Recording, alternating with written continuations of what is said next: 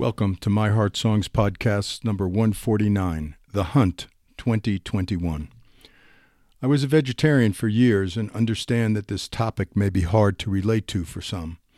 I used to say I was a non-limbic system fish and fowl okay flexitarian. However, recent studies indicate that fish can feel pain and birds do indeed have brain structures resembling a limbic system, hence emotions. For me, it's important to be intimately familiar with the main meat source in my life. I don't generally eat beef or pork because of the conditions in which they are commonly raised. I try to eat fowl domesticated under more caring circumstances, but it is still taking a life to support my own. I'm aware of that. I do engage in the hunting process with awareness, kindness, and respect. The morning drive to the Cruces Basin through Golden Aspen is lovely, and the ride down from the horse trailer to our hunting camp uneventful.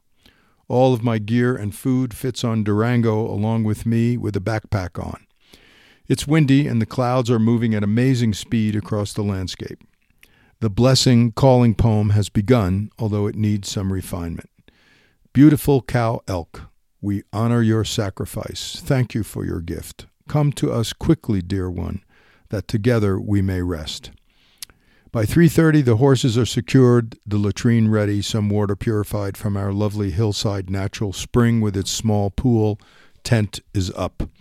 We banter a bit with the two young bucks. Florian has come on a couple of previous hunts with us, and this year Dieter comes to help him hunt on foot. Although not forecast, it rains on and off all night, but initially the morning is just cloudy.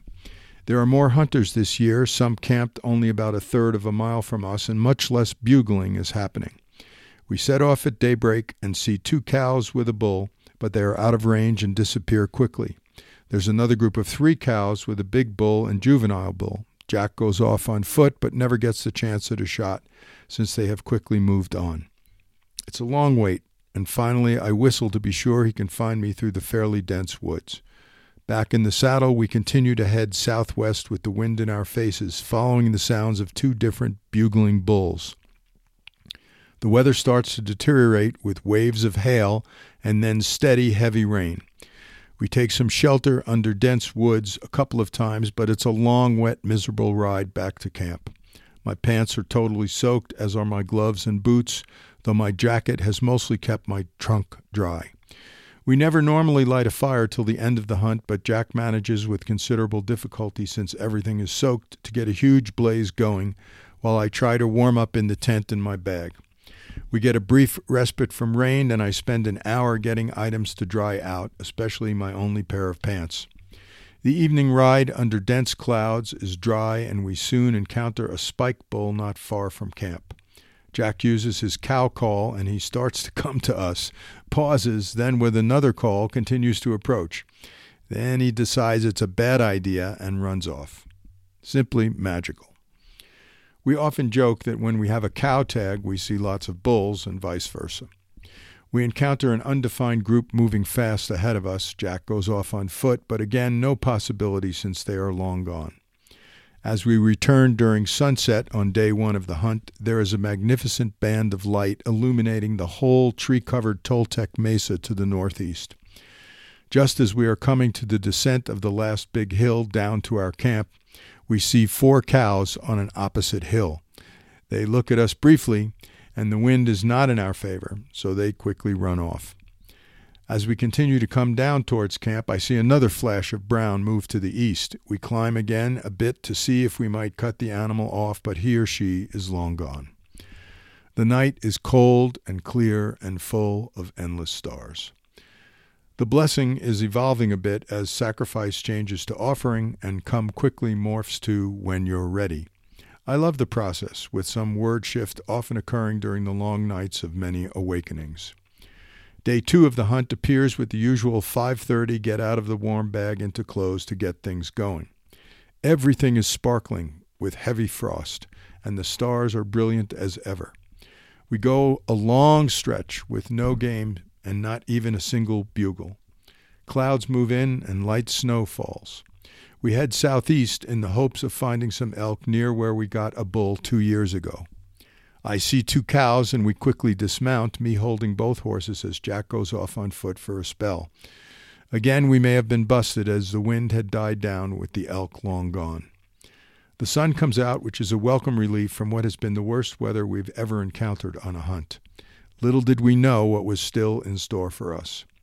We enter a clearing on the way back, and there are 2 animals ahead of us, one grazing, the other just looking at us. I move slightly to get behind a tree down slope, and in my moment of mindless haste, I fall while dismounting. Thankfully, years of Aikido training, with all of its falling down and getting up again, allow me to just go with the flow, and I land on soft earth, mostly on my right hip and arm. I'm able to get up right away. Unfortunately, one of the animals looking our way decides it's time to go, and they bound off 2 deer, which was not immediately evident because of the distance. Deer are primarily browsers, while elk mostly graze. I know you really want to understand the difference, so here we go. Browsers are herbivores that feed on relatively low-nutrient leaves, bark, soft shoots, shrubs, and fruits of higher-growing plants. Ibex, goats, moose, and deer are prime examples. Grazers are herbivores that feed on grass and other low-growing vegetation near ground level with higher nutrient content. They include cattle, horses, and elk. Elk may browse at times when bulls need minerals to build antlers or cows need additional fats for newborns to nurse. End of summer, they are seeking more protein and fat to store for the winter. It takes an astounding variety of plant life for these animals to thrive. We often see with the horses that at certain times of the year they are more eager for certain wild foods while ignoring others they normally eat. Amazing. Somehow, humans sitting in front of the idiot box consuming a variety of junk food doesn't seem to have the same natural flow of being. As we head back to drop down the steep hill near our camp, again we are treated to some special moments. A 4-point bull is strolling gracefully right in front of us, downhill, moving across our line of sight. He's completely oblivious to us because the wind is in our favor. When Jack uses his cow call, the bull looks at us, seemingly trying to decide if the visual matches the auditory. He waits a long time looking at us, but with the second cow call decides we are not the real thing and ambles off unalarmed. Very special moment. We had heard 2 shots earlier in the morning, and the young bucks are not at camp, so we're hoping they have gotten their cow, though Florian has not satellite texted us yet. They appear in camp early afternoon with big smiles. They had encountered a young cow in the dense woods not far from camp who froze at the sight of them. They had done the quartering and were just back for a break before hauling the meat back to camp. They spent all of the next day backpacking it out in 3 trips up to the car park area. Ah, youth. Bravi. Jack and I are getting progressively knackered, and I wonder if I can really keep doing this until I'm 75. It feels good to nap and then sit in the sun out of the wind near the Cruces stream and watch a mama hawk practice flying with its young one and contemplate land dreams and the few things I would still like to accomplish in my lifetime. And after a few days out here, when I close my eyes to sleep, I'm filled with mountain and tree images, a lovely transition deeper into this reality. The evening ride brings us upon a mother and her young calf who saw us as we saw them and took off in a hurry. Just as well. I would have not felt good about leaving that young one to fend for itself with winter coming. A bit later, as we are working an area just above the Cruces drainage, beautiful elk country with fir and aspen and small open areas or parks, even some marshy patches to avoid here and there. We come upon a gorgeous big cow, standing broadside to us about 30 yards away, wind in our favor. She looks at us for what feels like a long time. We're mesmerized. Jack is reluctant to shoot from horseback right over the horse's ears, and if he dismounts, the elk will likely run. So we just stare at each other, this interspecies profound momentary connection. She finally just turns and ambles off into the denser woods. I feel at that moment that this was the cow I had been calling in for us. The blessing had changed again with the last line being, "Welcome, come to us, dear one." So many little moments might have changed the outcome of us arriving at that point just a half minute earlier. How long it took us to saddle the horses, the times we stopped en route, all the brief passages of time that led us that encounter at just the right moment for her to continue living and us to lose our elk this go-around. I try to shake that feeling, but it does keep surfacing over the rest of the hunt.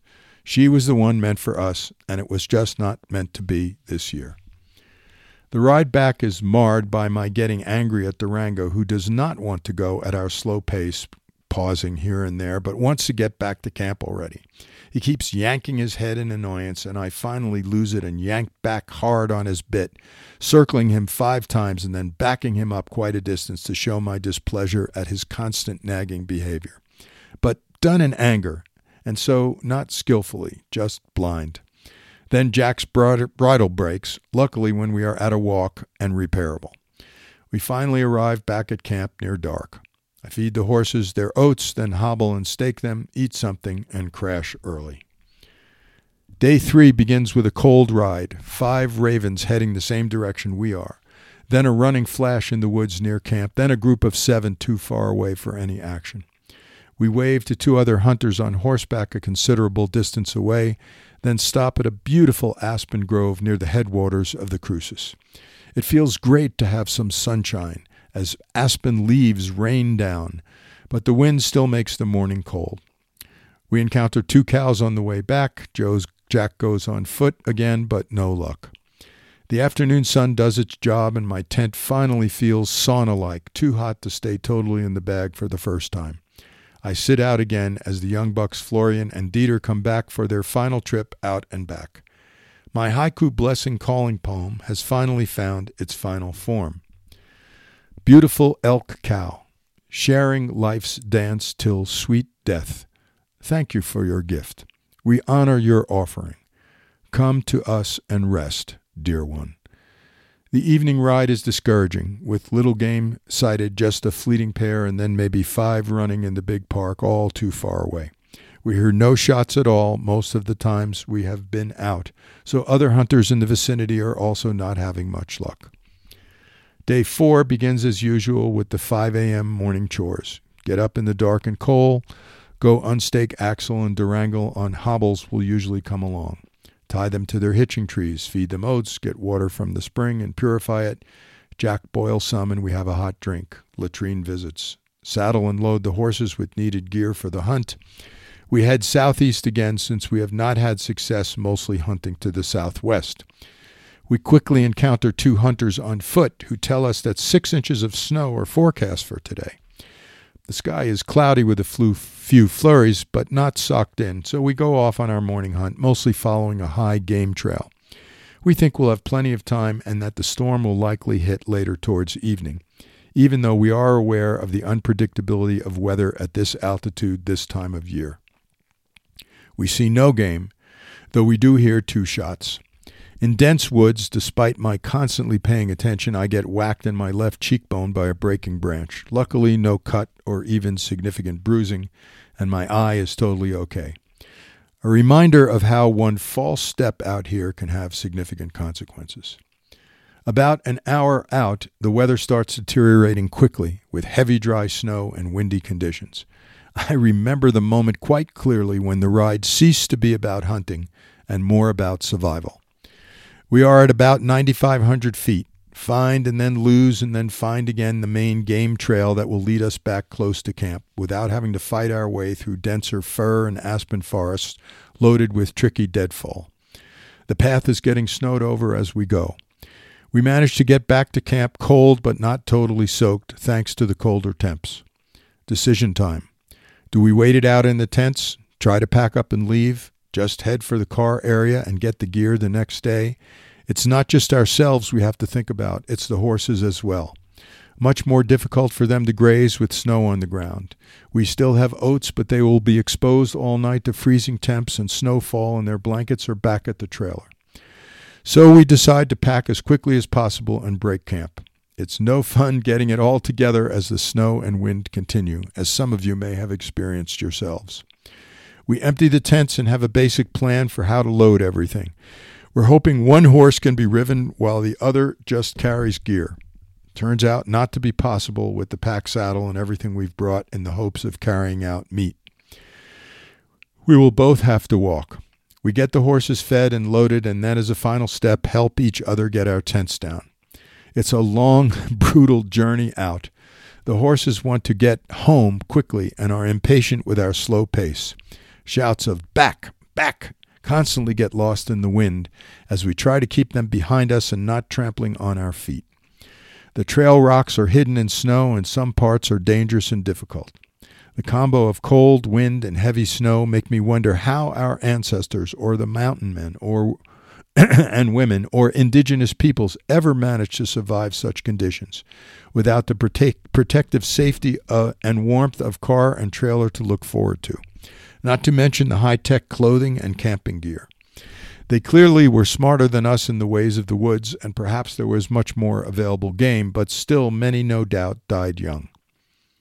We take a break under a big fir and eat something, then decide for the last big 300 feet of elevation gain, basically all uphill, it might be best for Jack to ride. So we completely unload Axel and ditch the pack saddle and its full panniers near the stream by a fir tree, get him saddled up, and Jack takes off leading Durango. This way he and the horses will get to safety quicker, and I will just have to deal with myself and my 20-pound pack without struggling with leading Durango up the steep inclines. It's a long climb, which I've done many times before, but never in a snowstorm. I keep wiggling my fingers as my gloves are soaking wet and starting to just freeze up. The potential for frostbite is a real concern. I lose the trail near the top and walk an extra quarter mile, but finally get back. My mind often goes to the plight of more than 500,000 people experiencing homelessness in this country, and the 82+ million forcibly displaced humans in the world, of which more than a quarter remain refugees. So much suffering for them, constantly exposed to the elements and lacking the basics I so often take for granted. The horses are eating fresh hay. Jack has found their blankets and put some water to boil. I drink something hot. We get the protective gear covering on the boys, even as the snowfall starts to lighten up a bit. I get in the car, change into dry clothes, and keep the heater running for a bit to try and dry out my pants, gloves, and boots, and make it toasty inside. Eat something, and then crash in my sleeping bag. At one point, the sun briefly comes out, and I wonder if we had made a wrong choice, but then the wind and snow return, and the horses are in a much better position to be protected to weather the rest of the storm, with their blankets and food somewhat protected from the winds by how they're tied up to the trailer. It's a long, cold night for all of us, but the morning holds some sunshine amidst rapidly dancing clouds. More snow predicted for later, so Jack heads down to recover the gear we left as I put chains on his truck tires and do some camp breakdown prep work. It's been quite the adventure. No elk gift this year, but 6 out of 7 is pretty good. Were it not for losing out on basically 4 hunt opportunities, we might have had a different outcome. I'm extremely grateful for all the beautiful moments and magnificent animal encounters in the midst of considerable hardship and challenges. Onward, home safe and sound, and ever appreciative of the good things about our civilized existence. Thanks as always for listening, and remember, friends and family can easily sign up at myheartsongs.org.